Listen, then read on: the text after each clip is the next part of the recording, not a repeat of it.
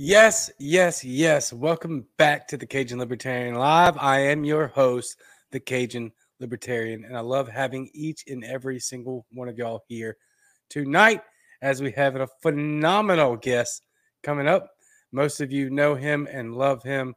If you don't know him, you're about to, and you're going to love him. We have a special guest on tonight, Tom for 52.com, Thomas Daniel Queter, on the Cajun Libertarian Live as we talk about his run for the state senate in the 52nd district of New York. Next on the Cajun Libertarian Live.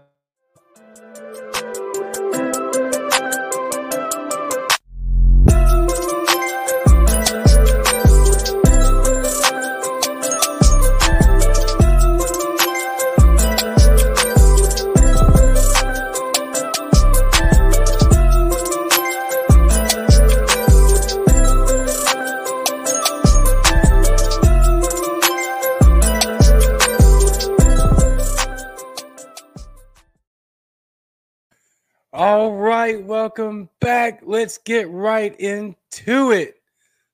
Laura Province, K2 Realty. Your home is your sanctuary. As a second generational real estate agent, Laura Province knows the importance of helping her clients navigate through the home buying and or selling process. Whether you're buying or you're selling your first home, a second investment property, or seeking the dream retirement residence, you will have a seamless experience with K2 Realty. So please contact Laura Province. She is based in Louisiana, but if you're in the East Texas, West Mississippi area, I imagine that she can help you out there as well. Vid Debate. Vid Debate is a very hot new online app that is gaining a lot of traction very fast. It's got a lot of really great feedback. And it was designed by a libertarian right here in the state party, right here in the state of Mississippi, who is the vice chair of the Libertarian Party. So, Vid Debate app. Oh, his name, by the way, is Brian Lamar. Vid Debate app is designed to give users the ability to use their God-given right of free speech to post up to 3-minute videos on the topic of the day. Every day, Vid Debate will post a question in the hopes to draw strong opinions from all sides of a range of topics from pop culture to politics. So please check out that app. It is becoming very popular very fast. Joel Gitz for mayor. What East Stroudsburg needs, Joel Gitz. Joel Gitz for mayor of East Stroudsburg. East Stroudsburg. So what is Joel Gitz's most important question of the day? Good question. I have no idea, so I'll make it up for him. Today on Joel Gitz's most important question of the day is Thomas Daniel Queter the man for the 52nd District of New York State? The answer is obviously yes. We have one more sponsor. I know, right? These are getting very, sponsors are getting very large and deep. That's what she said. One more, right? I don't know who this guy is, but he pays me to talk about him. And so I do that. I don't know that he's fit for the 52nd District of New York State. Who's kidding? I am. Of course he is. Tom for 52.com, TOMFOR52.com. Thomas Daniel Queter. There's no quit in Queter. Thomas Daniel Queter for Senate, New York State, 52nd District. He's coming on right now. So without further ado, let's bring him on. Thomas Daniel Queter. What's happening, my friend? Hey, Cajun, how's it going? It's actually storming worse right now than it did during the hurricane, but it's fine. It's going good. That sounds fun. I'm jealous. Yeah, you should be. How's it going with you? Oh, not too bad. Good, bad, ugly libertarian. That's the standard response anymore. Congratulations to Sunny, by the way. She won last month's meme contest. She did. So if you don't know, you're going to have another meme contest coming out soon, right? It started today, actually. It starts on the 1st of every month. Excellent. And where can people find that? Would that possibly be by some unknowingly chance, Tom for 52.com/FTG? That is exactly where to go. I'll let you all use your imaginations on what FTG stands for. We are libertarians. But but it's a fun little thing to do. Me. Find my pictures anywhere you can. Instagram, Facebook, website. Maybe put some policy in there, or make a good joke about New York. Hey, there's Joel. I know Joel. I've hung out with Joel. Joel waved signs from my campaign one day. That's fantastic. I got to address this real quick before we go any further, just because tech stuff is always an issue. Carrie says, "Am I the only one that can't hear?" Pam says, "I have no issues, so possibly." So if anybody else is having audio issues, please let us know in the comment section. Is it me? Is it him? Is it both? Or is everything okay?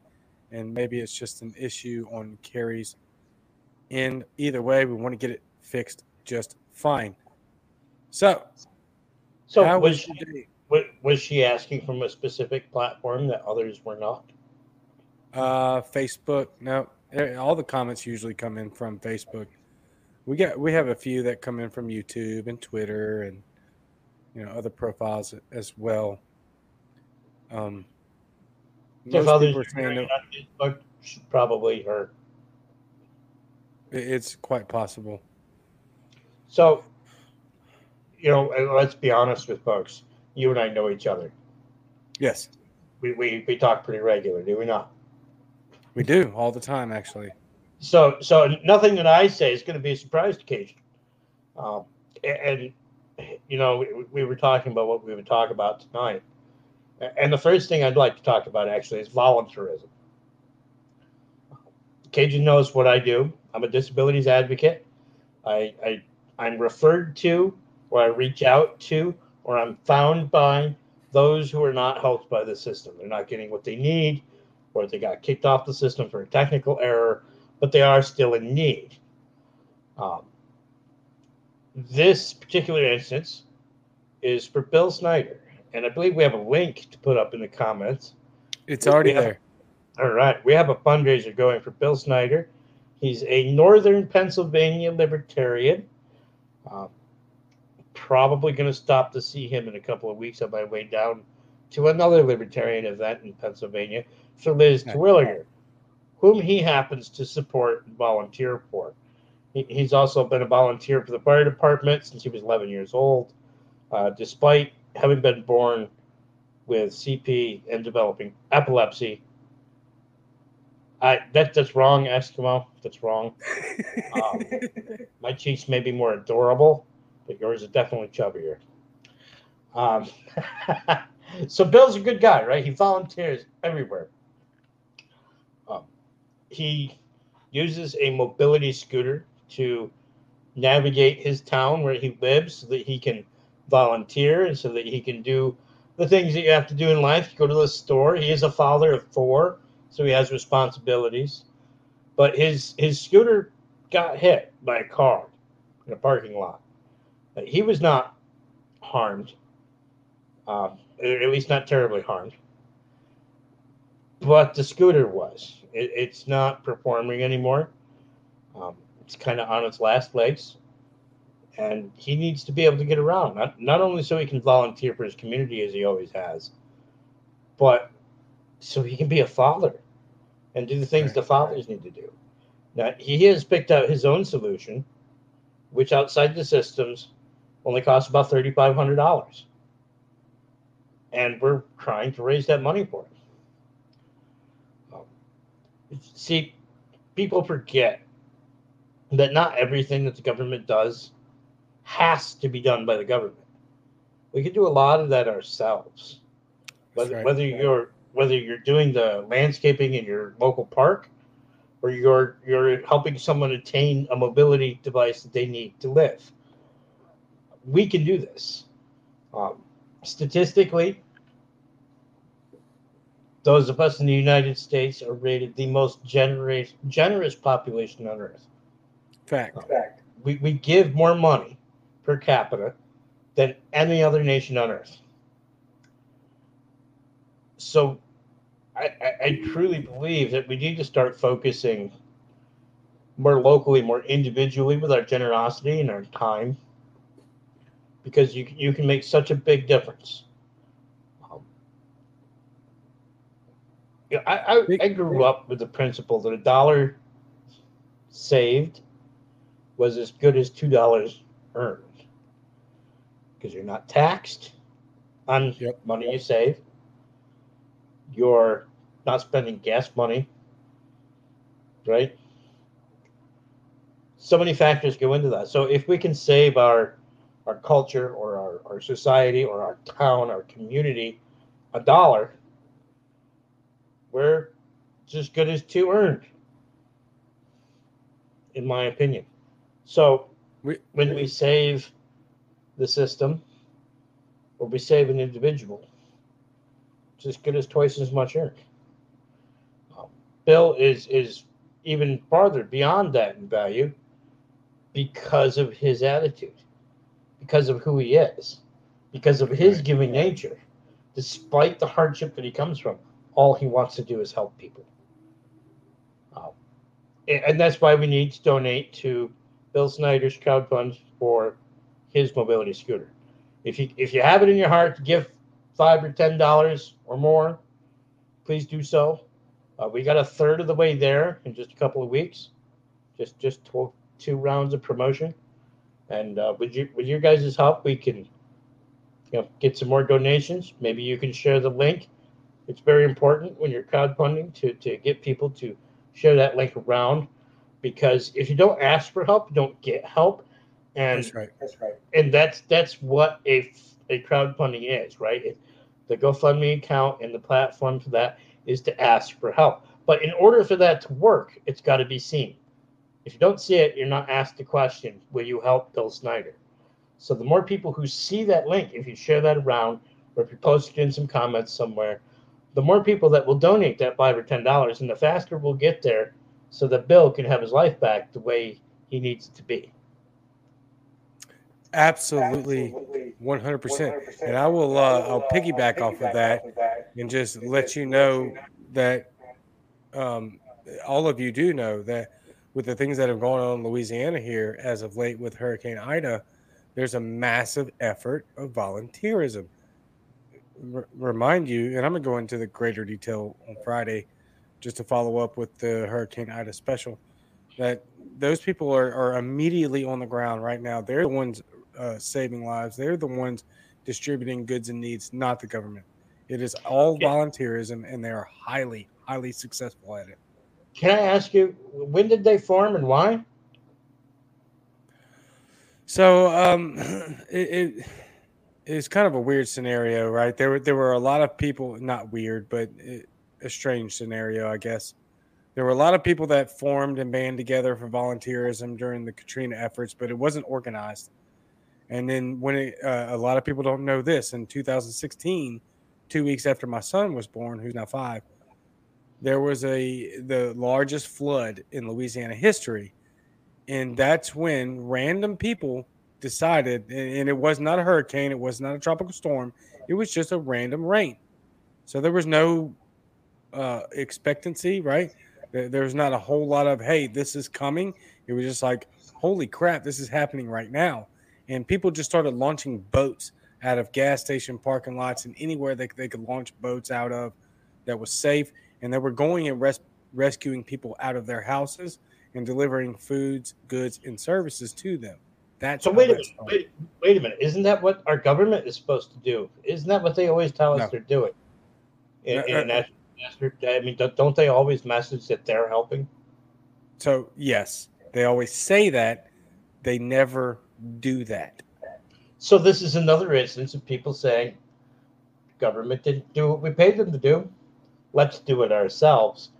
And I'm going to go ahead and guess they're probably doing it better.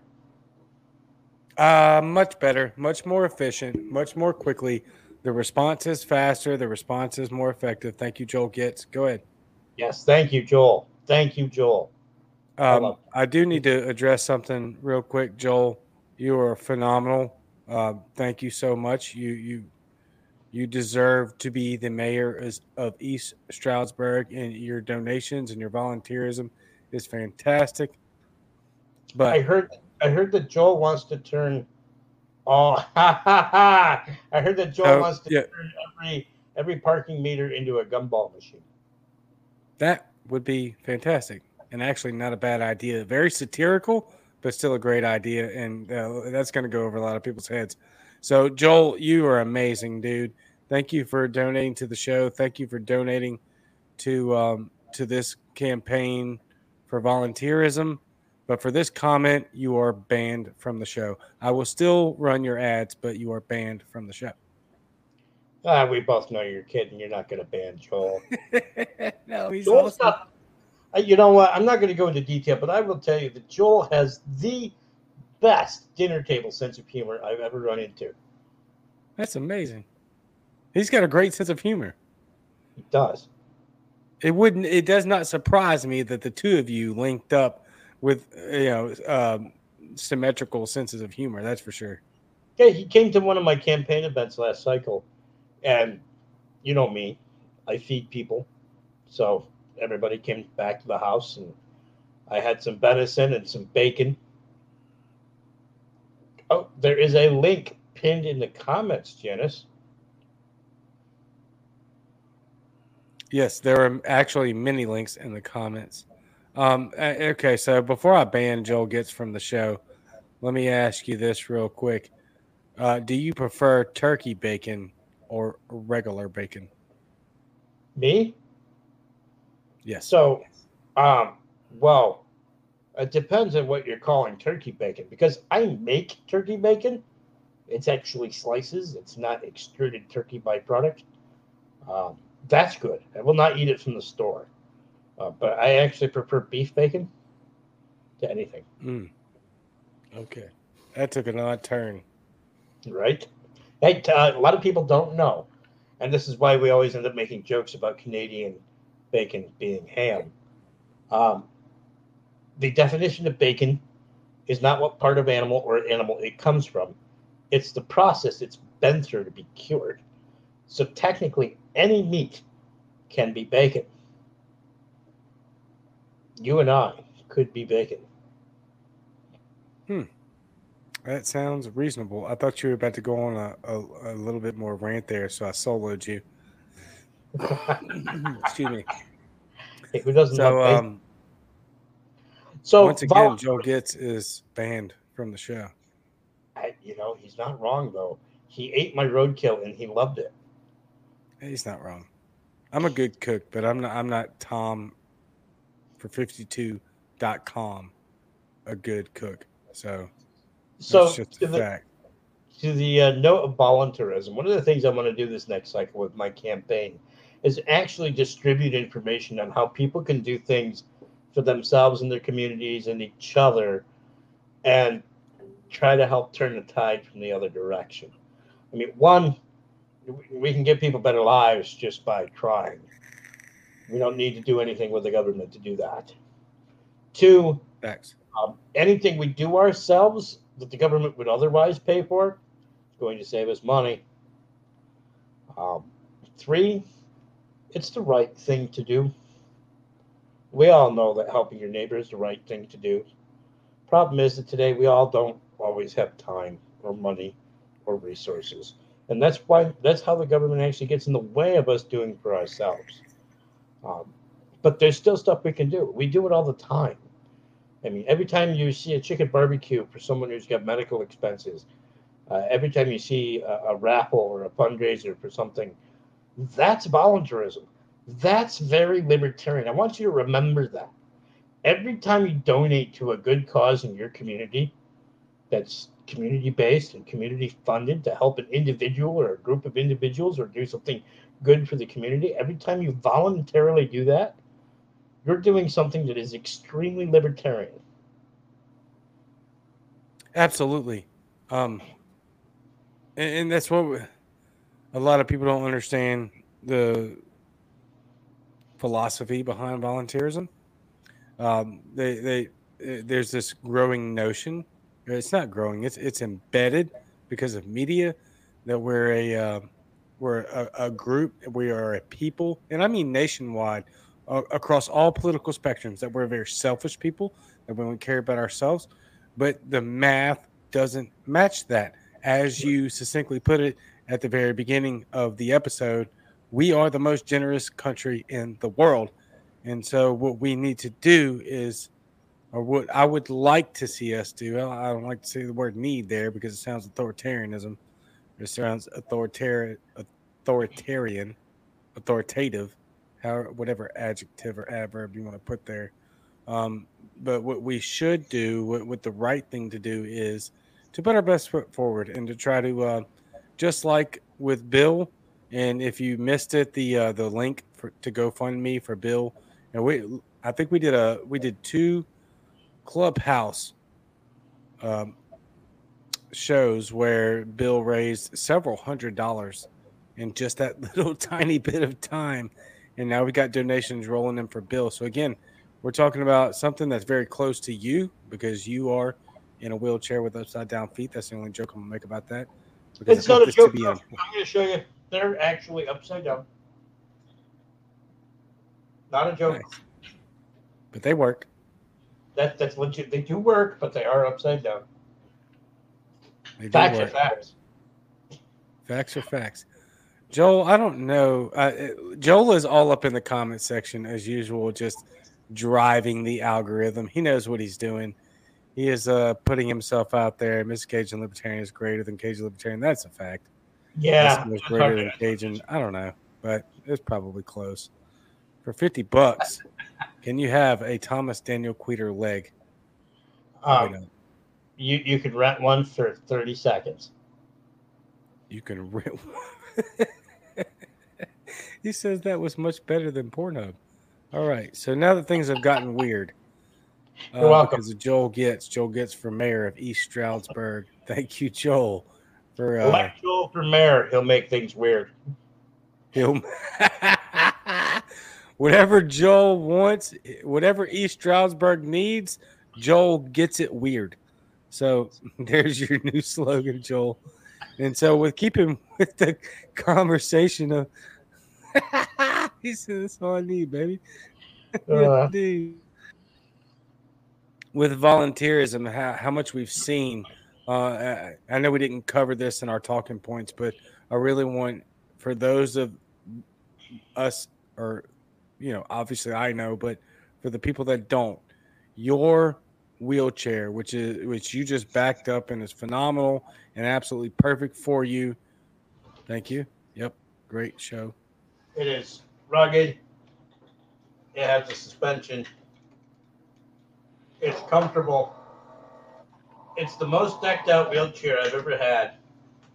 And it was voluntarily crowdfunded by libertarians for a total, with shipping and trading from Texas, $6,500, as opposed to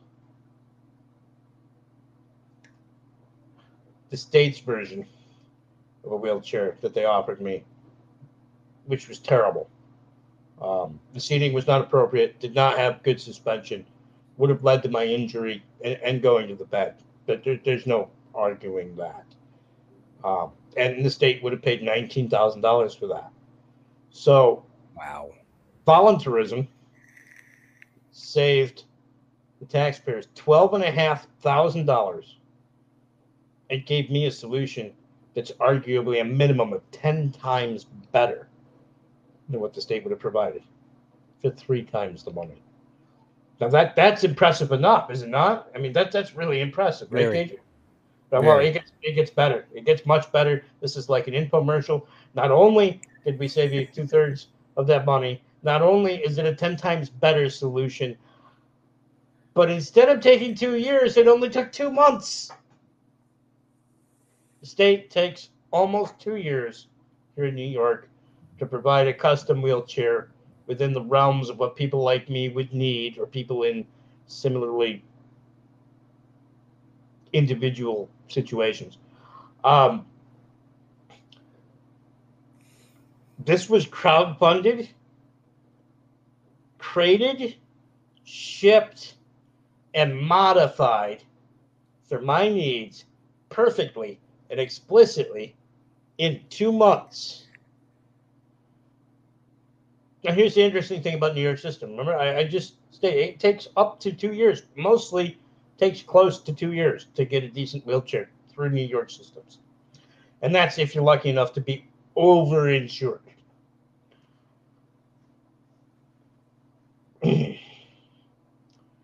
New Mexico, I have a friend who has a similarly severe disability. He's also a disabilities advocate, much like myself. New Mexico, the Gary Johnson state, 6 weeks. From saying, I need a wheelchair, to receiving the wheelchair he needed, 6 weeks. Why is it 6 weeks in New Mexico and nearly 2 years in New York? I don't have an answer. So it was 6 years in New 6 Mexico, 2 years, 6 weeks in New weeks. Mexico, 2 years in New York State. Yes. You To don't get have through- an answer? I feel like I have an answer. It's got to be bureaucracy. It's got to be something. Bureaucracy. That was my answer. Yeah. I mean, what else in government slows things down that badly? Over-regulation, over-burdensome requirements. The number of doctor's appointments you have to go to, the number of people who have to look at you and say you're disabled. That's a huge expense. That's beyond that $19,000 that I talked about. Right. That's a huge burden on the individual who needs the wheelchair to be carted around all those doctor's appointments if you're in a bad way. Nobody wants to do that when they feel like that.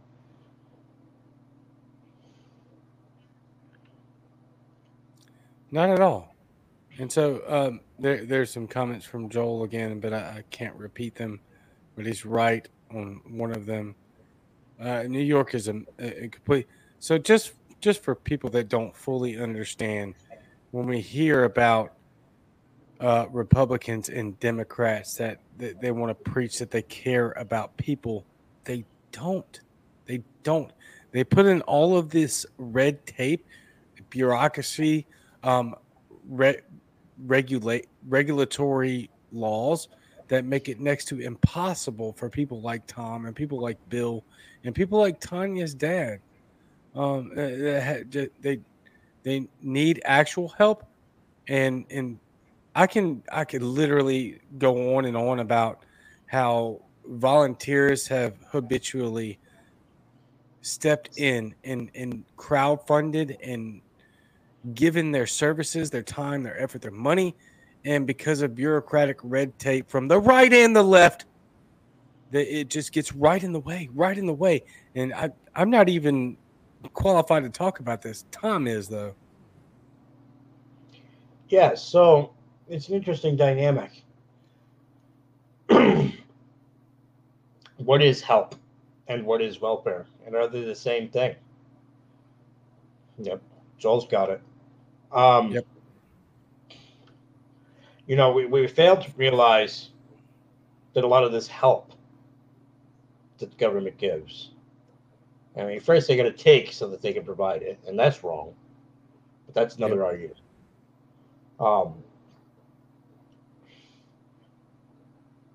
When you loan your neighbor $100, do you restrict his rights because he took that $100 that you offered him? Do you restrict his constitutional rights? A normal, sane human being would say, "No, I've given you the $100. You can do with it what you will." Yes. Well, in our country, and particularly in states like New York and others, all forms of welfare, including disability welfare, come with restrictions to your rights. Your income is limited, which limits pretty much everything else in life. That's right. Your choices for healthcare are limited. Your choices for treatment are limited.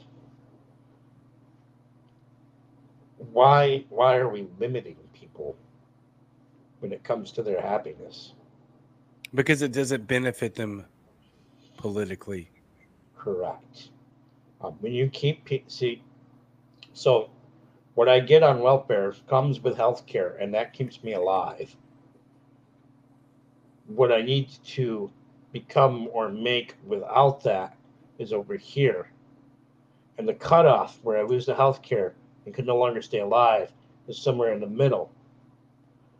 And that's my situation, right? It's death. A lot of people, it may not be death, but it's definitely suffering. It's definitely harder. Nobody makes that choice in that direction. They don't choose to make it harder. They don't choose to die. And so then you're stuck over here on welfare with your rights restricted, being seen as a second-class citizen by everyone, right? I mean, those on the left, per se, might see you as less because you need help. You're pitiful. And those on the right might see you as less because, well, you're taking from them. That's how they feel. That's what they're told. That's what they're messaged. All propaganda. Right? When the reality is most of what's taken from them is actually wasted before it gets to the people who need it. Facts.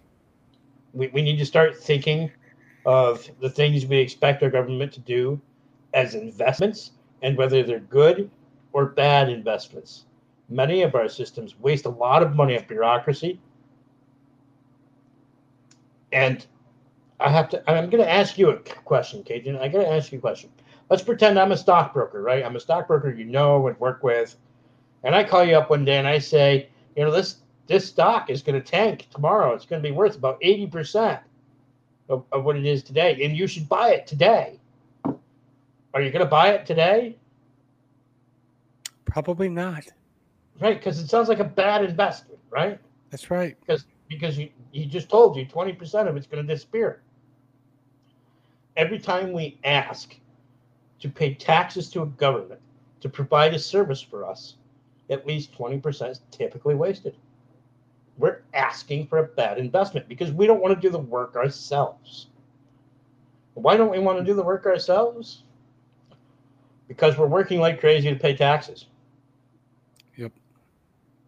So I want to see a voluntary action movement from those on welfare. I want to, if you're on welfare, if you're in that spot, if you're stuck, volunteer. There you go, Joel. I'll do anything to help a guy who needs help. Facts.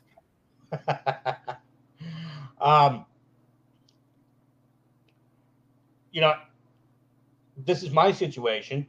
I didn't think a lot of people feel the same way. When you're stuck on welfare, you're bored. What do I do with myself? Where's my purpose? Is it Netflix? Is it watching YouTube? Is it listening to the radio? Do I want to get stuck in Sudoku for the next 6 months? Nobody wants that. Nobody wants any of that. That's not a purpose in life. Find a purpose. Find something you can do to help. Help your neighbor. Help the person you live with. Help someone over the internet. Crowdfund. Learn to crowdfund. Help people with crowdfunding. You will network. You will make connections. You will gain opportunities. You may even find a way off of welfare by doing this. But most importantly, you will be adding in a value to help fight against the very system that's holding you down. If you become a movement of voluntarism, if you become a movement of saying, the government's not going to force me to waste my time. Maybe they're not allowing me to have the income that I would need to survive, but my time is mine and they cannot tax my time. I could do with my time what I want to do. And that's why I'm in the Libertarian Party, because it's an opportunity for purpose to apply my time and value to the world. Well, everybody's got a way they can do that. That's absolutely right. And I'm glad you landed right there because that even if your time is just, even if your value is just hitting the share button, right?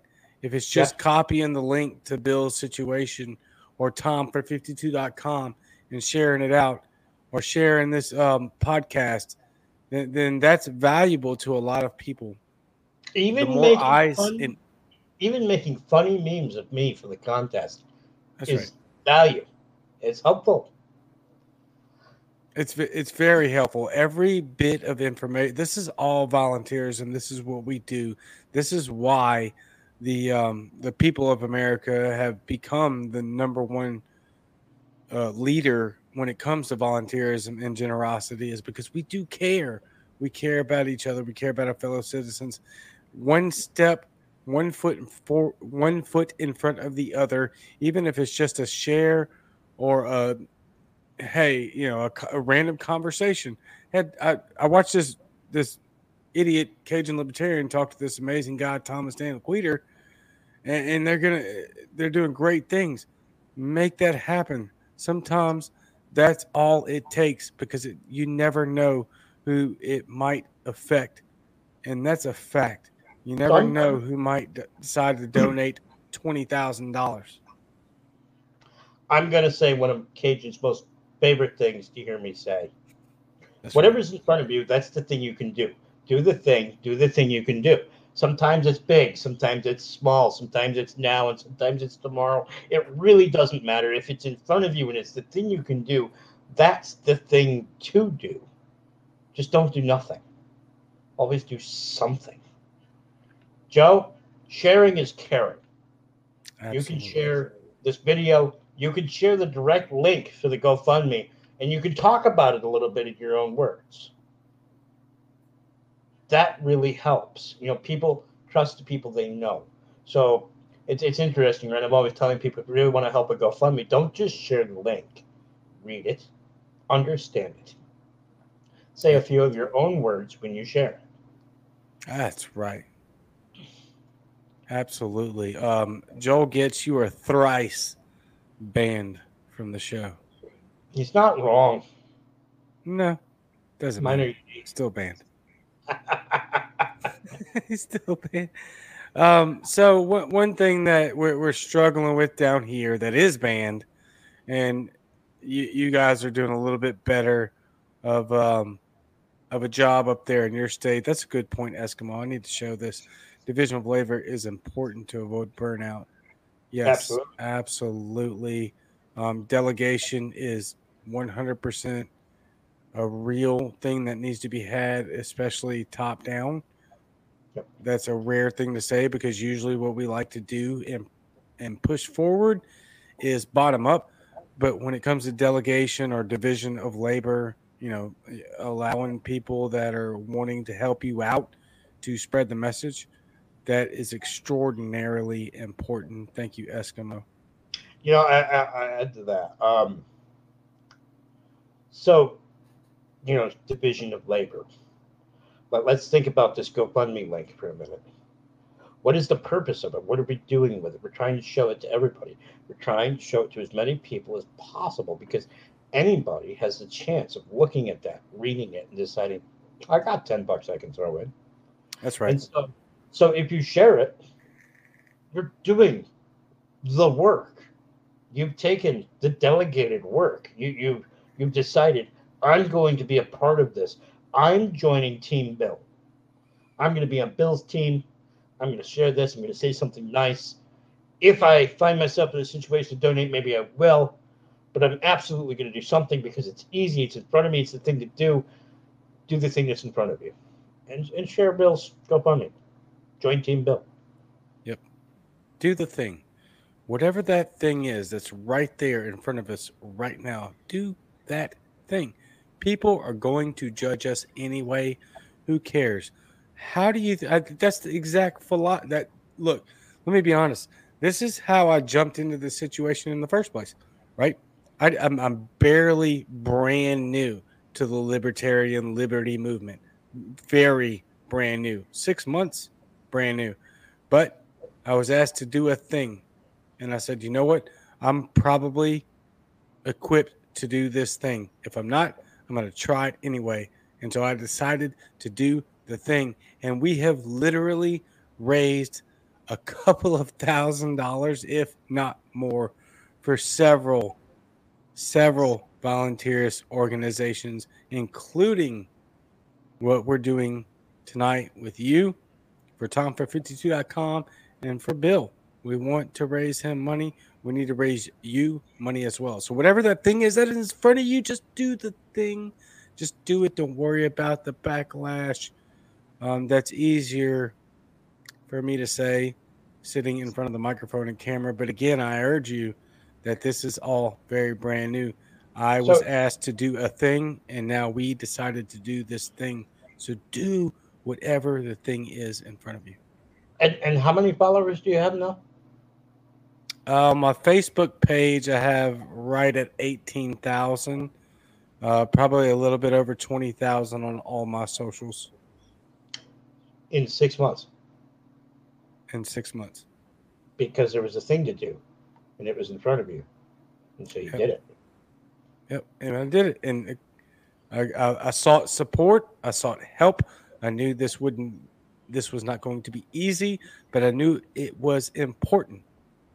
And I Wait, got the help that was did needed. you did you have to ask for help to do this thing? Did you network and receive voluntary assistance from other people to do the thing that you wanted to do? It's weird, right? It's almost as if I just went ahead and asked some people that I knew were very great. My wife, number one, Carly Rose, Astor Greer Smoot, Brian Ramsey. Yeah, that happened. That's how I got here. I learned to network. Well, I was already capable of networking, but I learned to network for political reasons. And now I'm looking at my second run for state senate. To that note, I do want to talk about redistricting for a little bit. Fantastic. Great segue, Thomas. Last cycle, I ran for District 52. District 52 is the district I live in. Um, it's stayed relatively the same size and shape for the most part over the last few decades, but this year is a redistricting year. Um, it's a very interesting redistricting year here in New York because for the first time, the Democrats do have control of the entire legislature. They've got 2/3. Um, they've already um, suggested doing away with the independent redistricting board so that they can just redistrict the way they want. And so now nobody really knows what's going to happen. They could be fair about it. It could be relatively the same for our Senate districts, slight tweaks here and there. Or they could take out their big chalkboard eraser and do the whole thing. So currently, I am still acting as if I'm running for District 52 because it doesn't make sense to change that until I know what district I'm in. You may see my district change. That's not because I changed where I lived. That's because the state government of New York decided to arbitrarily change all the lines. And it will arguably be in their favor. And, you know, there are a lot of Democrats that I get along with in certain circles on certain topics. And there's certainly ways to move forward where we agree there. And I'm all about it. But let's face it, New York is a very powerful state, as is California, Texas, and Florida. Pennsylvania also fairly powerful. Um, what we do matters.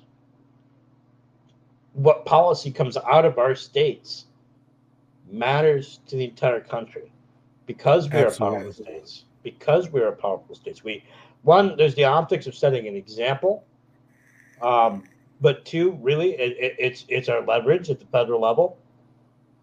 We need to stop bad policy. We need to stop the problems here in battleground states like New York.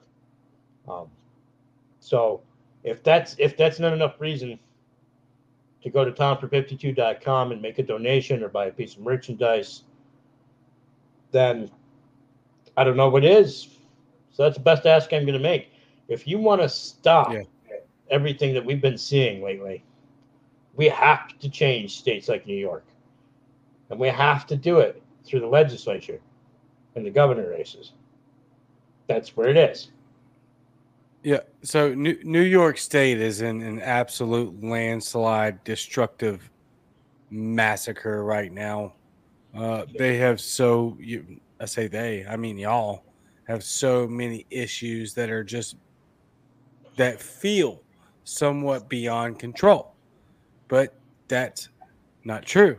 Uh, Johnny, we will get to that in a bit. I assume it means for governor. The thing about what you're looking at when it comes to New York, and I know most people know this, but if you don't, let's just evaluate it for just a second, and then I want to get back to Tom. Uh, the things that happen in the state of New York and the things that happen in the state of California seem to trend amongst the rest of the country, especially in heavy populated city states, right? Obviously, every state has a city or two, but there's some that have many cities. There's some that have very few, but you can watch the trend of what's going on in New York State and what's going on in California, but specifically New York State right now. It's almost as if whatever happens in New York tends to trend in the rest of the country. Yeah. There is some good points though. Some of them are just simple observations. And I'll give you an example. I was at the state fair a couple of weeks ago, and the state police were defying the mask mandates. Nice. Yeah, makes me happy. It's gotten old, right? This pandemic here in New York, the government force, to most of us, it's gotten old. We've reverted back to being human beings again. Yep. We're no longer test subjects in a psychological experiment waged through the media and arguably just your massive irresponsibility by those in charge. We are now at the point where no matter what we think about it, masks or no masks, vaccines or non-vaccines, we're at the point where we're treating each other with respect again because we are broken down. Our economy has gone to hell. We lost over 100,000 small businesses across New York State in the first 6 months of this situation. That's absurd, and we need to do something to undo this. We have food supply issues, not because of a lack of food, but because of what the government has done to affect the labor force.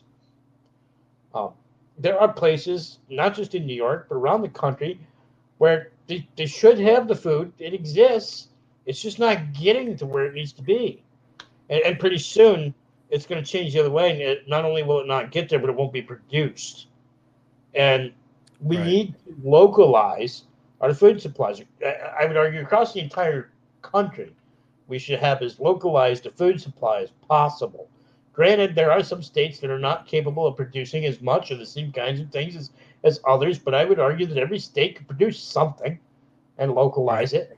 And here in New York, we have excellent opportunities for that. We have over 7 million acres of agricultural land that should be very productive and is largely going unused. And that's partly because of the rate of taxation. Most people are giving up their lands because rather than handing the tax burden down to their children, the children don't want that tax burden. The regulations on small farms and what they have to do and how they have to do it to sell their product is ridiculous. We have this upstate downstate divide, and I see it a different way. We need to start bridging those gaps. We need to start making those connections. Downstate has a very big restaurant business, or at least it did, and it could again, that was demanding local, fresh, higher quality, farm-to-table products that we're perfectly capable of producing. We're more than capable of producing it. Not only are we capable of producing these products, but they have a higher value, and they're in demand very close to us.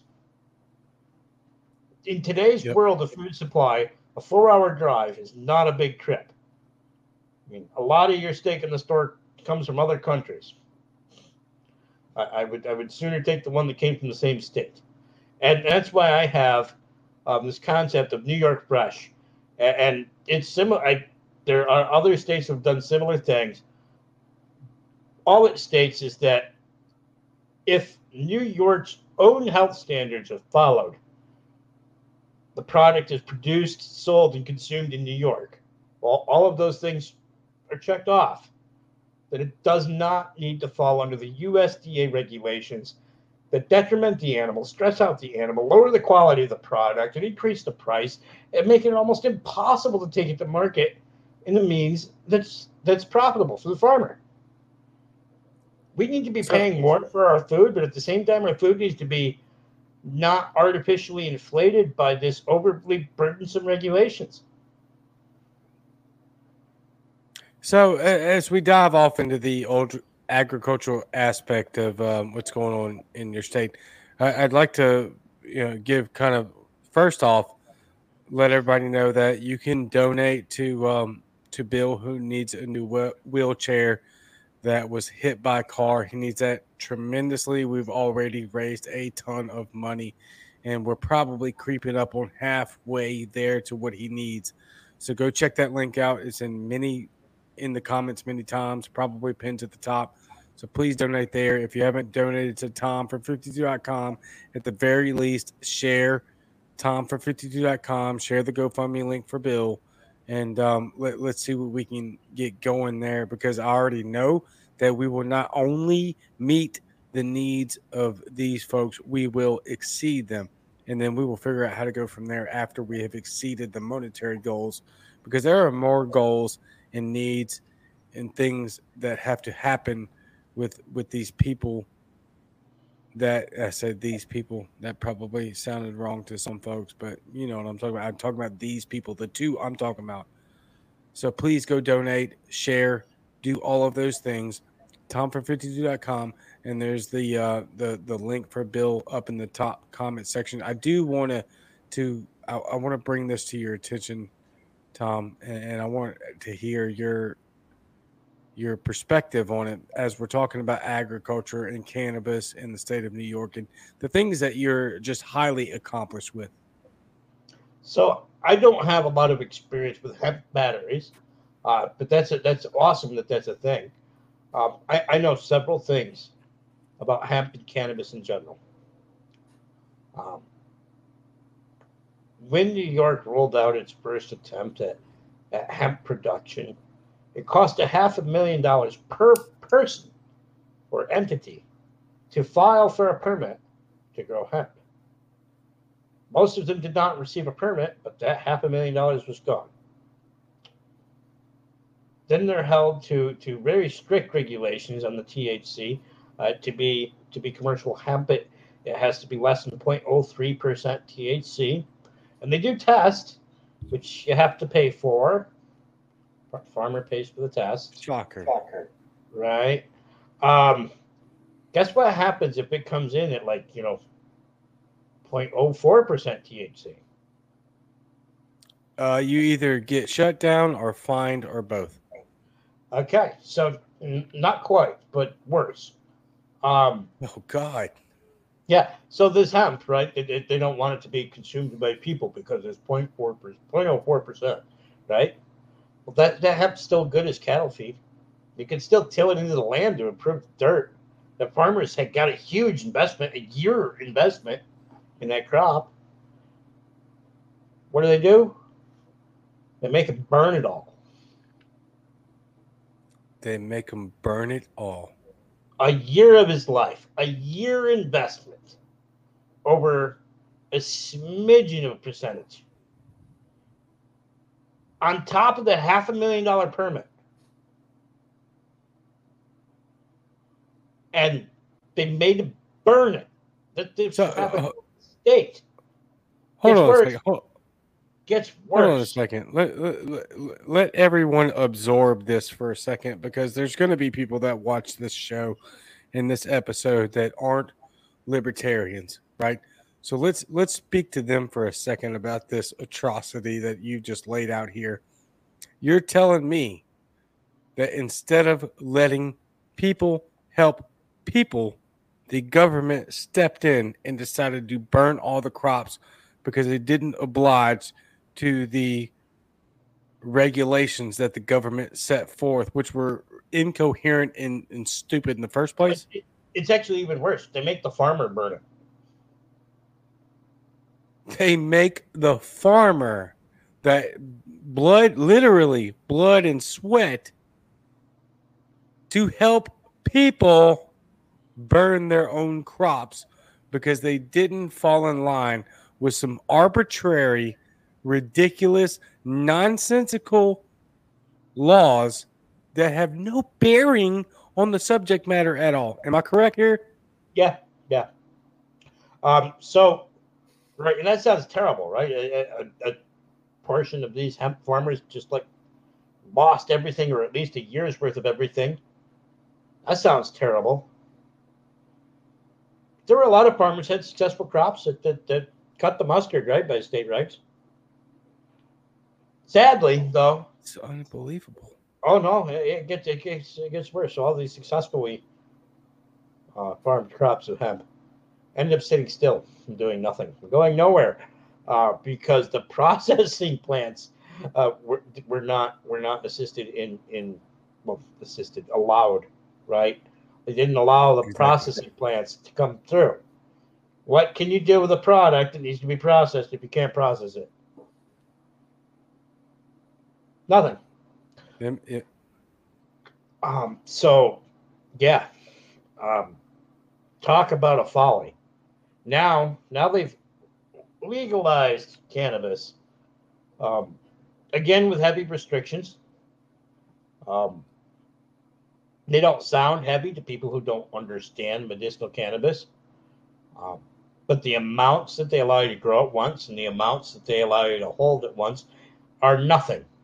They are nothing to a heavy medicinal patient. Someone going through chemo with cancer, someone in my condition, someone in many conditions. It's arguably not enough. Um, they also, I was talking to some leaders in the cannabis industry who own these large multi-state companies where it's becoming legal. You know, it's the economy. They're just stepping into the business. They're really trying to grow something. They won't come to New York. They don't want to come to New York. They don't want to be in New York. Why don't they want to be in New York? Because the tax code associated with legalizing it here is, and I am quoting someone, the most convoluted, asinine tax code for cannabis on the planet. Good old New York, who passes a budget greater than all but 5 nations on earth, also has the worst tax code for medicine. So let me ask you this, and I think I know the answer, but I don't want to assume. And I don't want anybody else to assume, although we're probably all assuming. And that's fine. Why? Why do they do this?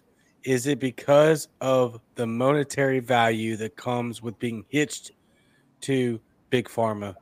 Or is it more complicated than that? Is it easier than that? Why? So there's a number of industries that lobby against cannabis legalization or cannabis decriminalization, and lobby in favor of heavy regulations and heavy taxes. Alcohol and tobacco, yeah, they lobby against cannabis heavily.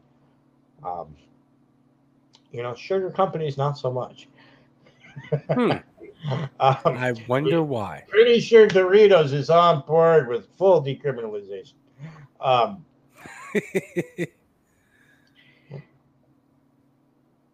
And yeah, the medicine factor. We see, Sarah is right. We see that pharmaceutical companies and now even cigarette companies are trying to lock down the quote legal market, right? Pharmaceutical companies want you to have an overly processed, overly synthesized, garbagey, not full plant medicine that they have patented. And cigarette companies want to sell you pre-rolled joints, probably with cannabis as low of quality as much of the tobacco they use. You think? A lot of people don't understand how low quality that tobacco is. Fine tobacco, nothing like what you buy at the convenience store. Yeah, tobacco should be much healthier, and people don't realize it. Well, not healthier, but much less dangerous, and people don't even realize it. So now we think about New York, right? We think about its climate. We think about the fact that it's got all of this millions of acres of viable agricultural land. We think about the healthcare system being overburdensome. We think about cannabis as a viable, cheap alternative in many cases, as well as a treatment for addiction and the whole nine. Oh, it just goes on. The value in cannabis is unheard of. And we think about the benefit this could be to all people. We think about the fact that this could become an export for the state. We think about the fact that cannabis literally grows anywhere. If you know what you're doing, you can grow it anywhere. Oh, wait, it's also good for the environment. It revitalizes the land. Huh. But Shocker. no, I mean, we wouldn't want to do that in New York, right? It's amazing to me that this big of a solution is sitting right there, and nobody can see it because of all the red tape. It's just a big ball of red tape, and nobody can see it. Is it really that shocking though? I mean, the number one reason that we have this issue right now, let's be honest here, it's not shocking libertarians. No, it's because of propaganda. Yeah. It's because you have news outlets and medias, specifically right wing, talking about, oh, if we did this, and you just have a bunch of stoners running around. Which you know what they don't talk about? You know what they don't talk about? What's that? The fact that when I was 10 years old in 1993, my orthopedic surgeon recommended cannabis because of how badly the opiates were doing me. Love this story. Tell it. Tell the story. Do the thing. So doctors began prescribing me opiates, and when I was 8 years old was the first time I was prescribed an overdose. It did not do me well. I won't get into all the horrible details, but it was not a fun time. And then when I was 10 years old, my orthopedic surgeon, risking his livelihood, risking his license, potentially risking his freedom, pulled the 10-year-old disabled kid aside quietly when no one else could hear and said, "You should consider trying cannabis." He was an older doctor. Interesting how somebody older with experience would advise a child to use cannabis in 1993 when it was so very illegal. So then later in life, right, another doctor recommends it, and then another. And by the time I was 13, I was a cannabis patient. I was using cannabis for my pain. I was using cannabis for my anxiety. Right now, I'm largely into CBD, and I am a 25-year cannabis patient. I am also not supposed to be alive today by medical standards, many times over, because of my condition. Still here.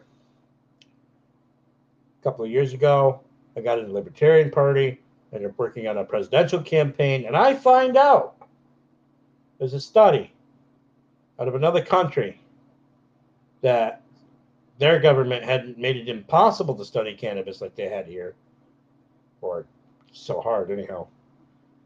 And the studies points out that CBD helps mineralize bone, decreases the healing time for bone fractures, increases the strength of healed bone after a fracture.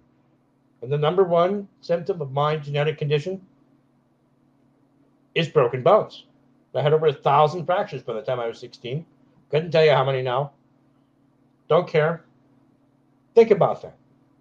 It directly heals broken bones. It directly makes stronger connections for fractured bone. It decreases the healing time. It takes away pain and suffering on a scale like no other, and we've made it illegal and hard to get. Today, it is overtaxed. Today, it is overregulated. And, you know, it should be a cottage industry here in New York. We should all be developing our own. We should all be treating it like a nursery plant and seeing what we can do with it. If you get into reading about the latest in cannabis, you will find out about things like CBG. Yep. That's a cannabinoid that has absolutely no psychoactive effects. It is the precursor to both CBD and THC. So that means it occurs earlier in the plant's life. It then later becomes THC and CBD. However, we have now developed strains that have high CBG at the end of harvest and methods for harvesting CBG. CBG has the broad spectrum effects of both CBD and THC, and it's not psychoactive. We know this. This has been proven. Where is it? Where is it? If they're so worried about people getting stoned, where is it? Why don't we all know CBG? So let me ask you this. Let me rephrase the question here. Is there any other reason that you can see, as somebody who has been through an enormous amount of medical treatment and medical necessity through your lifetime, is there any other reason that cannabis is not a prominent medical prescription and answer to many illnesses, except for the fact that it benefits big pharma? Why else would it be illegal? Now, I want to learn here. I'm truly asking, what is the reason? So the reason today is power and control. Heartless power and control, whether it's the big pharma or the politicians tied with them, or just the general nature of the industry in the healthcare field. It's power and control in a heartless manner. But the antiquated reason, right, if we go back in time, is actually racism. People don't realize that. It was anti-Mexican propaganda. Facts. I do believe Mexico was undergoing a revolution, and our government was afraid of what they would do. And so they made cannabis illegal because I don't know. But surprisingly enough, if you do smoke cannabis, you will not start dancing and shoot the piano player like our government once tried to tell us all. For those of you who don't know, that was a movie called Reefer Madness. It was propaganda against cannabis. It's old, it's black and white. You can find it. They literally try to tell you that if you smoke cannabis, you're going to start dancing and just pull out a revolver and shoot the guy playing the piano, because that's what cannabis does to good kids all of a sudden. Like that. They did that. That's a fact. Yeah. So, I mean, why? The answer has always been heartless power and control. Heartless power and control. There's no other reason for it. So you're telling me that the entire reason behind it is because of the fact that they were going to appeal to the right authoritarianism of the country, and the facts that they're literally playing off the fear porn of what cannabis actually isn't. It doesn't do. That's it, right? While simultaneously messaging you the right? It's got to be regulated. It's got to be processed in an FDA-approved lab, because we trust the FDA. If it weren't for the FDA, how would we all know that a Pop-Tart is healthier than an avocado? Because that's what the FDA tells us. The FDA tells us that a Pop-Tart is healthier than an avocado. And so they're also appealing to the left, right? Regulate it. Make sure it's safe, right? Well, they did the same thing to me. I defied the FDA when I was 15 years old. 15 years old, I found a way around the federal government.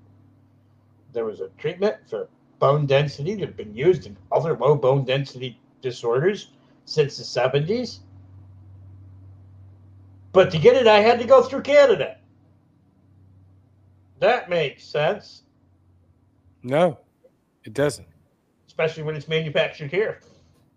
And that's where I was really kind of heading, is the regulatory nonsense and red tape that is our government. It Yep. crosses the entire political spectrum, as Thomas just so succinctly highlighted. Like, quite literally, they can package and process and put this message out there, and it will appeal to all fronts. It doesn't matter if you're right, left, does not matter. They can say, "Oh, it needs to be FDA regulated. Oh, it should be. We should make it illegal because it's creating stoners." None of FDA which is regulation is applicable. a joke. None of which is scientific. FDA regulation is a joke. And when I try to put That's this right. across to people, I talk about hip replacements. There's a nice incident of hip replacements. So the way the FDA tends to work, whenever it can work this way, long time ago, somebody invented the first hip replacement. You can imagine, it was probably many decades ago, and compared to today's technology, we consider pretty crude, right? We Yep. advance, we improve, right? So the next hip replacement comes along, right? Well, it's a big, arduous process to do. Let's see. Does it have one thing in common with the first? Oh, it's got this one little thing in common with the first one. So automatic approval. And then another hip replacement. Oh, wait, it's got one thing in common with the second. Oh, yep, automatically approved. No study. Precedent. No study. Automatically approved. Yep. You're talking Eventually, about precedent. we got to a point where a hip replacement that contained cobalt was approved in that manner without testing. And it led to millions of people who were elderly getting cobalt poisoning, which happens to present like dementia. So we had millions of people falsely diagnosed with dementia because they had cobalt in their systems because of the FDA. How many drugs do you see get pulled by the FDA, after the FDA approves them? Seems like we see that a lot, right? Really? Yeah. We're going to approve this. Oh, wait, no, we were wrong. How much money can we make in between approving and denying approval? How much money can be made in that time frame? And how much harm is done to a government system? You are 100% spot on. We are going to stay away from the obvious scenario that is taking place and unfolding right now. But yeah, we don't those even are buzzwords, right? we don't need to go into it because you already know. You already know. Everything I'm talking about predates 2020. Systems were already behaving this way. Exactly. The systems were already behaving this way, and for very, very obvious and intentional reasons. I want to get back to some of this real quick. Let's play some. Let me apologize to everyone. I have been terrible at making sure that the anchor column moments get played. And so now that I'm thinking about it, I'm going to go ahead and play some of those. Oh, how many? Or at least one. Oh, come on. How many? Tom? How many? I think that for this segment, we only have one. Really? Only JP? Only JP. And I am nervous. And JP is in the comments right here. You may be entitled to... Where'd you go, Tom? Oh, I'm just... Move to your right. Move to your right. We can't see you. I do understand this. Okay. All right. I will be JP, right with you may be entitled to compensation if you took. Yes. Many thanks. I had to get a snack. What is that snack? Tell us. Cake. Is it infused? I don't know what you're talking about. Okay. Not infused. Probably infused. So let's get to JP Stevens, anchor call-in moment for Thomas Daniel Queter. This is JP from, the thing. But yes, if Thomas hasn't brought this up, the fact that he's an amateur chef, like, dude is cooking some crazy awesome stuff. And yeah, I kind of want to know, like, where he got his love from cooking from. Thanks. I love that. That's an easy question to answer, actually. Being poor. Growing up poor. Yep, no, growing up the way I did. Remember I said earlier, every dollar you can save is as good as two earned. Save a lot of money producing your own food. Better quality food. Tastes better.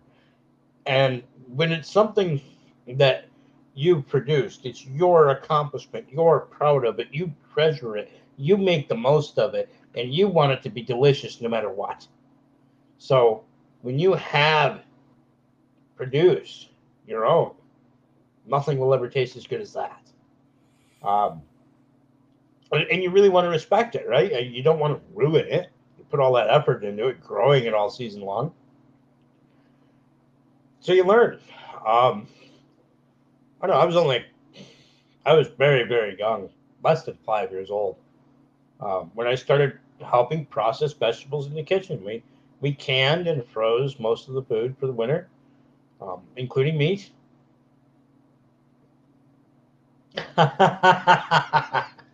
JP. Love you, JP. You're awesome, man. So my love for food came from my love for producing food. I know I was less than 2 years old when I started working in the garden. I was born tenacious, I guess is the only way to put that. I was very, very, very fragile as a young child. You couldn't even believe how fragile I was, to the point where my parents were scared to death to pick me up because bones break. But I want to do things. I don't want to sit still. I don't like a padded box. They pretty much learned quickly that I was not a child that you could keep out of things. So it was best to involve me. Keep me occupied with the things I want to be occupied with. So I ended up weeding in the garden and cutting the corn off the cob, things like that. And later in life, butchery, because we produce a lot of our own meat. We hunt. And then there's, the other reason to store food. I don't like food from the store, for the most part. It's not good quality. The meat aisle looks like a bunch of suffering animals to me, because I know what it's supposed to look like. I'm not exactly like an animal rights activist, but I'm definitely against the way big food production has gone with some things. Wait, so you're telling me that you want to have some traditionally fiscal monetary responsibility, but you also want to care about humanitarian and animal rights issues? That can't be possible. Well, so it's actually much more possible on a smaller farming scale, which is kind of what I'm getting at here. When you raise the animal that you have to eat, you respect that animal. You love that animal. You give that animal a good life. And you butcher it properly. And you utilize it fully. You don't throw any in the garbage. You do every possible thing you can to ensure that taking that animal's life was of the most value possible. You understand that something you've nurtured and loved is just given its life for you and your needs, and it means something. You go to the store and buy a steak. I doubt you named that steak. I doubt you pet it. I doubt you fed it from a bottle when it was a baby. I absolutely doubt that you cared about that animal. And that's just the way of life that I know. So again, if you're raising your own meat or taking game, you're getting a better product. You're celebrating in your own accomplishment, and it means more. It means more than anything you could buy in the store. So, are you telling me? And look, obviously, this is a bit satirical here and facetious, or it 100% is. You're telling me that we could remove government from the situation, and then we could actually raise our own food and be more compassionate to the animals on which we own and provide for? There's no way, right? No, it would be more sustainable. It would be more ethical. It would be better for the environment. It would be healthier for us. And yet, there are government hurdles to us having that. Are there? Yeah. Seems like the biggest hurdle to accomplishing that goal. Am I wrong? Pretty much. I mean, it's actually many hurdles, not just one. Our government is many hurdles in all things. You know what? Nobody knows that more, but someone living on disability welfare, I hate to always come back to this, but I mean, it's a lot of work to be on welfare. There's a lot of paperwork. There's a lot of appointments. It's better than a part-time job, but doesn't pay as well. You have to make those phone calls. You have to do this paperwork. You have to be here and there and everywhere when you're told. And at the same time, you're also suffering from a medical condition, and it might actually hurt you to keep up with these things. And they do. Justin is correct.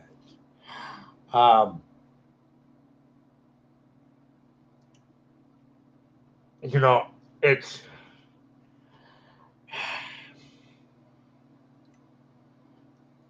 how do I say this so that everyone understands?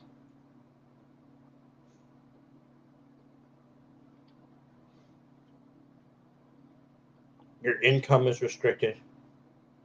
Your ability to provide for yourself, your family, your community is restricted.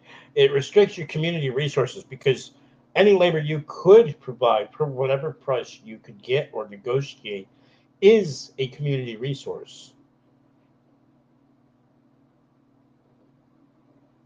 But it's so convoluted. It's so difficult.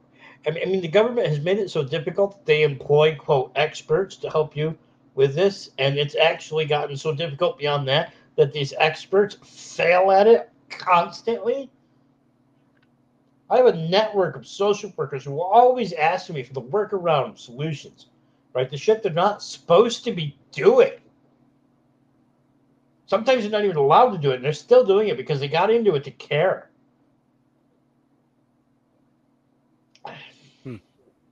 That's why volunteerism, right? If you solve the problem, then you don't have to go through that hassle. You don't have to pay more than it's worth. And it's going to get a better result. And that's just a fact. We've seen it time and time again. Don't let the media apparatus, which is really just the propaganda arm for government, to tell you otherwise. The fact remains is that it always has been. Yeah, 100%. So I want to point out, though, I just railed against the systems like a true libertarian, right? I said everything but end welfare now. And that's actually a message I disagree with. We can't just flip a switch, right? As hurt as I am by the systems, as much of a struggle as I've spent my entire life against the government while dealing with my condition, I would never just turn off that switch. You can't do that. You have to be a little more pragmatic. You have to be a little more gradual. You have to be along the lines of giving people options, right? Give them options that are more cost effective and give them a better result. That's my initiative. And let's finally start to wean our population off of these these cantankerous, flawed, failing systems that cannot survive the next century. They can't. I mean, we either fix them now or we lose them soon. That's all there is to it. And so something that you bring up quite often and is very applicable. We need volunteerism because what we're doing right now is look, we can sugarcoat it all we want. The fact of the matter remains is that government programs are not counterproductive. Or they are not productive. Yeah, they don't. unproductive. Productive at all. They are counterproductive. So, but they also create the reason for themselves, right? It's cyclical. Welfare creates the situation that demands welfare. That creates a situation that demands, well, you see how this goes. Sorry, that's a great comment. Yeah, no, he's right. I've seen the same thing many times. Been that guy, by the way. Not a cow, but yeah. So we really need to ask ourselves, are we doing the right thing? Are we making the right steps in the right directions for all of the individuals? And we need to remember, is our government protecting our rights? Because that's what it's designed to do. That's what we formed it to do. It was supposed to be a minimal government that did nothing but protect our rights. Our listed rights that the founders thought were necessary for a free society, but also our enumerated or unlisted rights. Rights that maybe we hadn't conceived of, maybe because of technology hadn't come about yet. Rights that they could not think of were still rights. That's why it says that. And we need to ask ourselves, are we going in a direction that's pro or anti freedoms, liberties, and most importantly, individual rights? The rights of the individual. Let me argue this too, just for the sake of it, right? I would argue humanitarian rights. This is humanitarian rights that your government are posing these literally inflictions on us to block humanitarian efforts. That's a big deal. Big deal. Yeah, Sorry, it's go illegal ahead. to feed the homeless in places. Yeah, we see it down here, quite literally, in the South. That's terrible. Horrible. It's illegal for social workers in New York, certain ones anyhow that I've spoken to. They have to sign something that says that they will not do anything to compete with Medicaid and Medicare. That means they can't advise crowdfunding. They can't partake in crowdfunding. These are the same people who spend their time getting to know an individual in a disability situation or whatever situation, and understanding that they are in pain and they are in need, and you need help, and they file all the paperwork through the systems. They spend the hours and hours in the brick and mortar buildings that still cost us a ton of money for the system to say, nope, to this social worker, kind-hearted person got into the business to help, not to make money. They don't get into that business to make money. There's no money in it. Right. Now, this person has to go back to the individual, whether they're disabled or whatever the situation is, the individual they know, the individual they become friends with, the individual who's suffering in need. They and only they know better than anybody else in the system, and they have to say, sorry, I can't help you.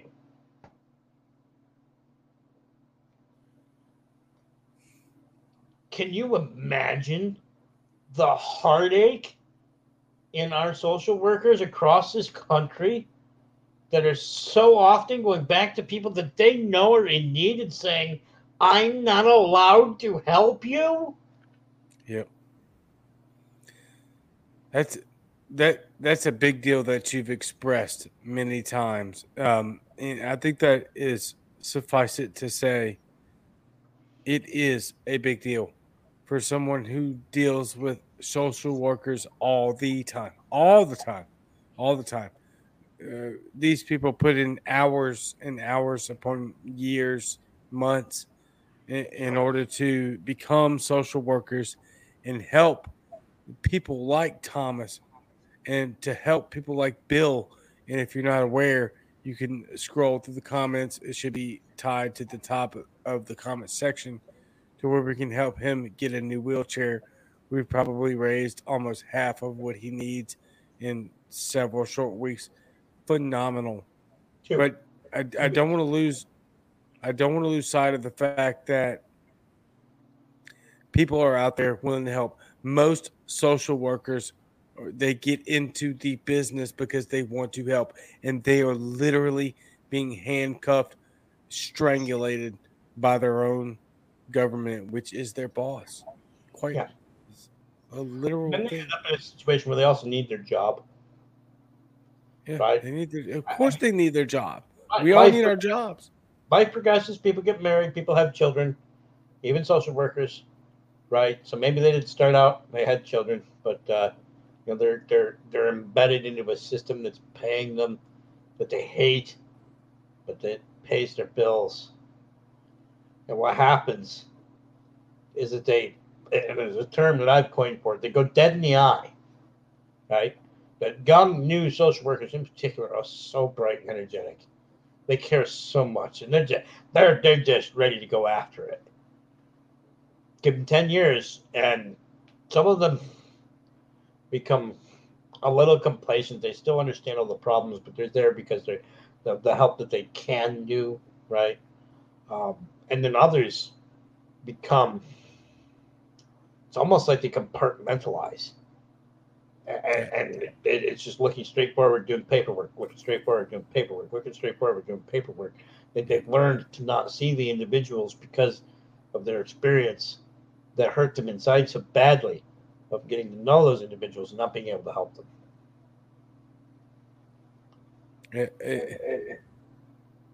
It's remarkable. I mean, what you just said was just remarkable. And I hope that goes out to every Republican and Democrat that doesn't understand what we're dealing with when it comes to bureaucracy and red tape.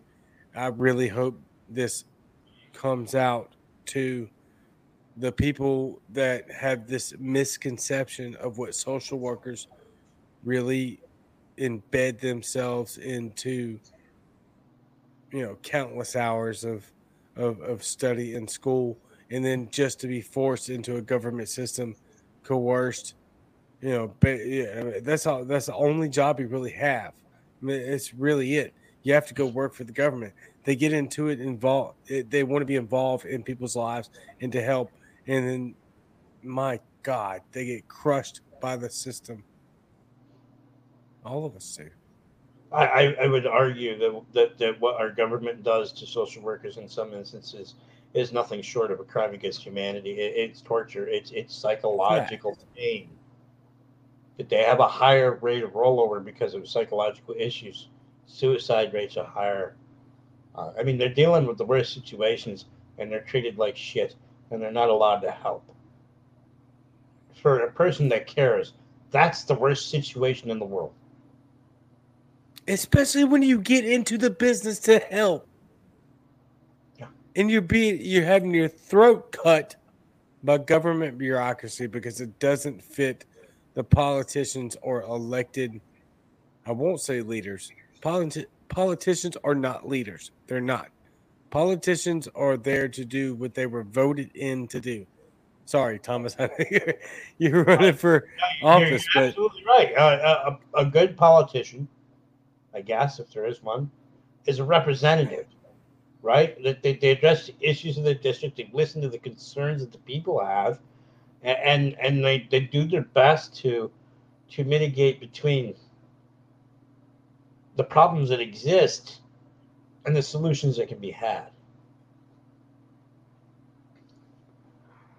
You know, one of the first signs of a really bad politician is if they tell you, well, if you vote me in, everything will be fine. Okay, one politician can't do that. One politician can't change everything, not even if it's the president of the United States. That's right. One politician can't do dick for you unless he can get some other politicians to agree. Unless he can make sense, unless he can be loud, unless he can talk to the press, unless he's willing to take that podium and call out every single person around him who may just want his head for it. If you're not willing to do that, you're not being a representative. Sarah is right. You know, Spike Cohen, our vice presidential tongue-tied, vice presidential candidate in 2020, you know, he went around the country and he kept telling everybody, you are the power, you have the vote, you make the decision, you are the power. And I'll add, you are the solution. You have the time. You can donate. You can do volunteer work. You can choose to help someone today. Whether it's $10 to a GoFundMe or mowing your neighbor's lawn because she's 87. Whatever it is, there's something you can do. Help someone today and live with yourself tomorrow. You are the power, but you are also the solution. And without you, there is no solution. Can't rely on somebody else for everything. You are the solution. And I think at an hour and almost 40 minutes, that's a phenomenal mic drop. Well, Cajun, I really want to thank you for having me here. But, you know, I got to get my beauty rest, maintain the hair. Ah. It takes a lot of work. Yeah. And now you're going to try to flex the beard? Well, I don't have to. It's there. They can see it. They know. Mine's all black. I was voted most libertarian beard in my state. Just throwing that out there. It's New York, though. Oh, you got to come to New York. It's New York. Have you ever been to rural New York? Have you been to South Louisiana? Have you been to rural New York? Have you been Because to South Louisiana? We just keep playing this game. Right. But my point is, there's not a big difference. No, it's not. That's the issue that I have with people that think that their little area situation is very different. There are pockets of very difference. Well, we're both largely rural people, right? Yeah, we're both people who eat whatever is handy off the land. I like alligator, by the way. Yeah, you're welcome. And I do like crawfish. You're also welcome. I don't like New York state policy. And so that's why I am advocating for TomFor52.com. Pretty easy. TOMFOR52.com /FTG or some sort of /FTG. I keep saying backslash. I don't think that's right, but who cares? It's probably I do believe it right is a enough. forward slash, but the easy way around is to just say slash. But backslash sounds so much better.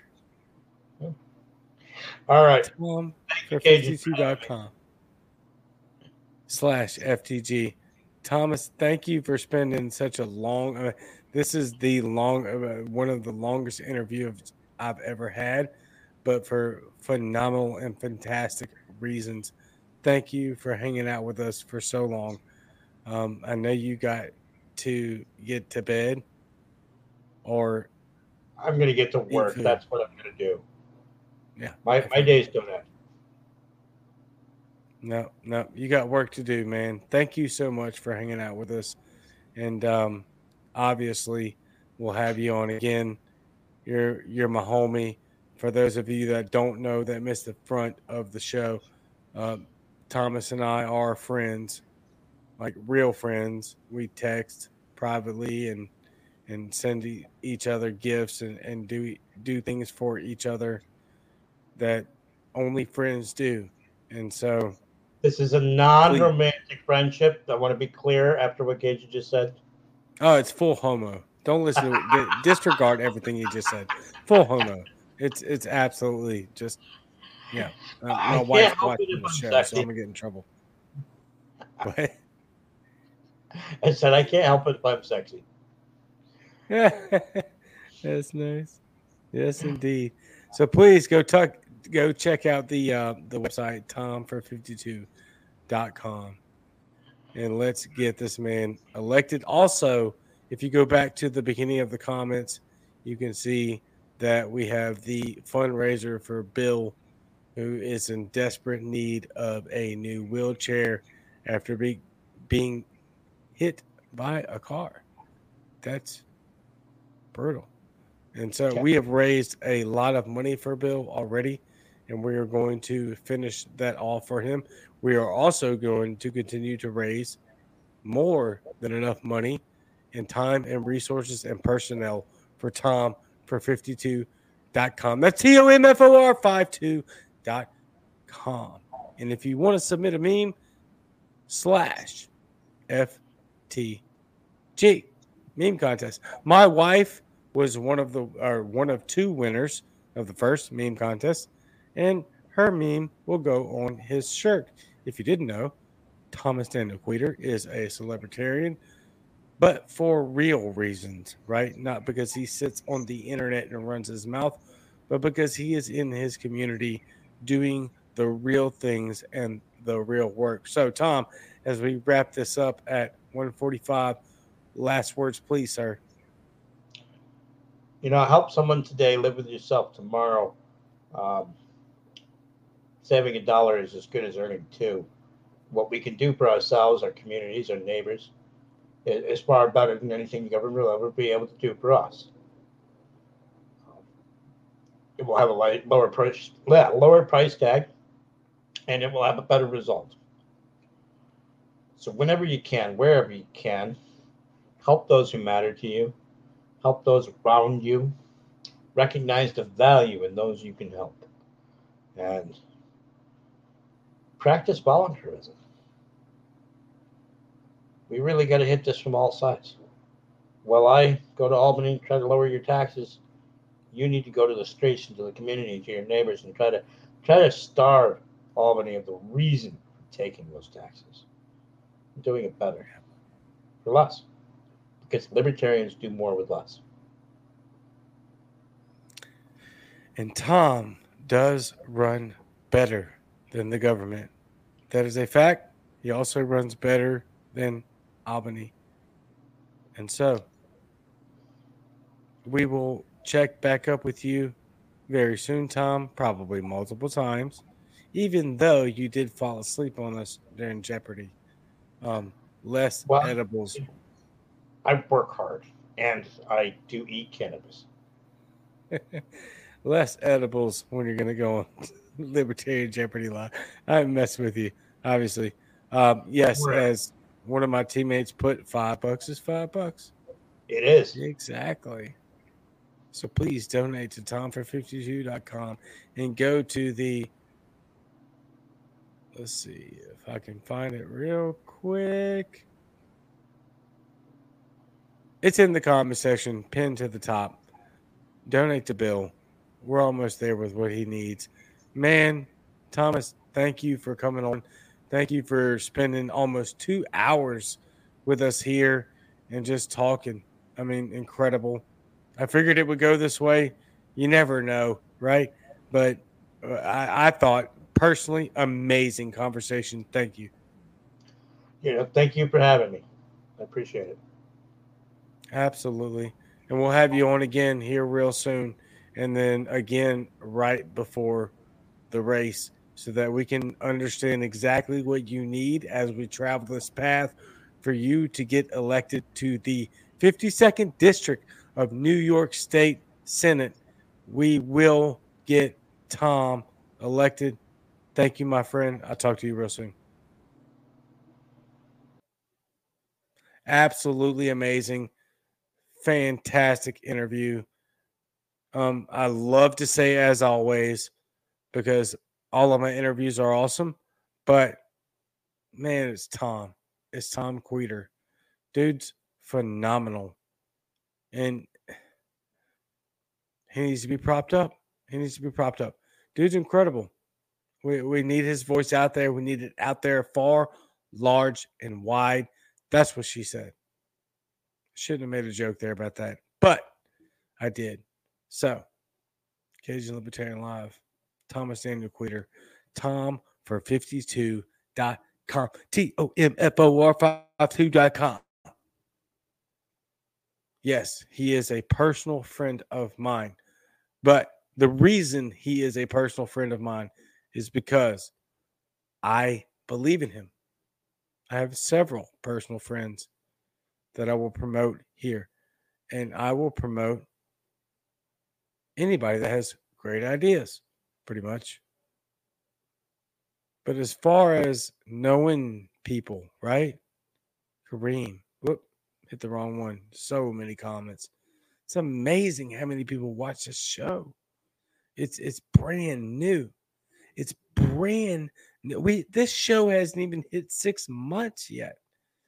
And all of y'all are here. It's because of people like Thomas. Thank you, Kareem. Yes, Thomas. Amazing. Just made a donation to Tom's campaign.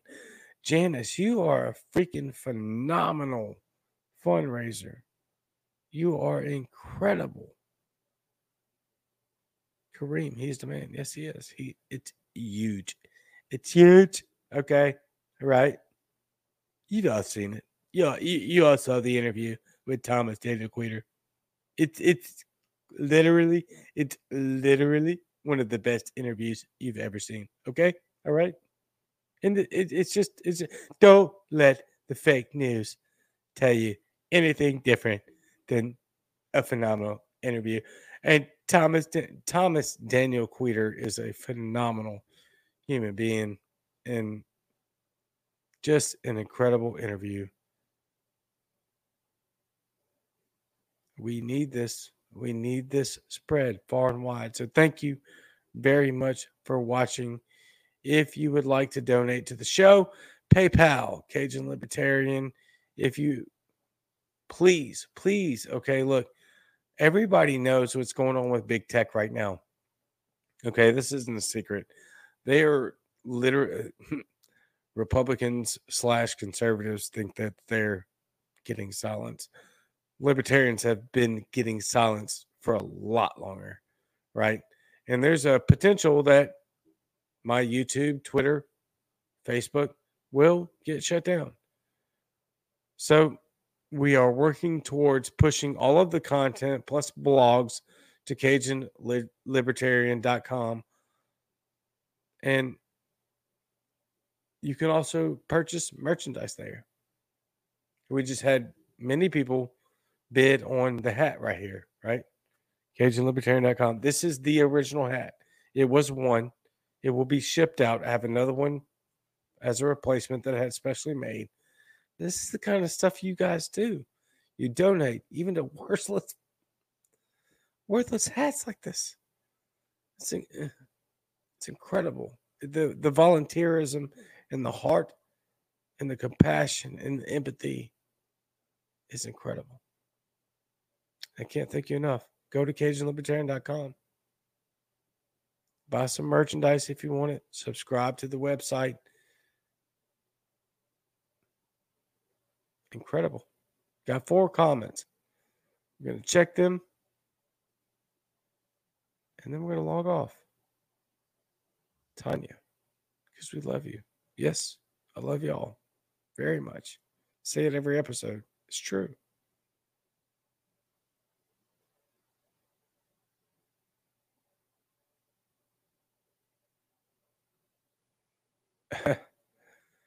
JP podcast going so long the case is getting drunk with sleep deprivation. No, I had a major apartment complex that I had to take care of today, and so I was already kind of burnt up when I entered it, and so it is what it is. Huge apartment complex today, and so it just CajunLibertarian.com. Thank you, Kareem. Yeah, I'm always going to be. When I get out of August, things are going to be a little bit better. I promise. But for right now, I guess we're September right now. I've got one more complex to do, and it's just I work I'd like to say 9 to 5. It's not a 9 to 5. I leave usually by 7, and I usually get home after 6, and that's a lot of work outside in the South Mississippi heat. And I do that pretty much every day. So, yes, you have, Tanya. Thank you. You have been a fan since the beginning. Facts. I will send you a hat. This hat was auctioned off, raffled off. So this original Cajun Libertarian hat has been won. And the winner of the raffle will get said hat. The money from the raffle has already been distributed to the family in need. That family in need was somebody who needs some financial support in the court arena to keep their children. And they're a huge fan and supporters of Muddied Waters Media. And I was very happy to do this for them. I really, really am. And as you can hear, I'm losing my voice because it has been a very rough day. It's been a very rough month between the hurricanes and the me working in the sun from the break of dawn to dusk, basically. So I am going to get off because I can hardly talk now.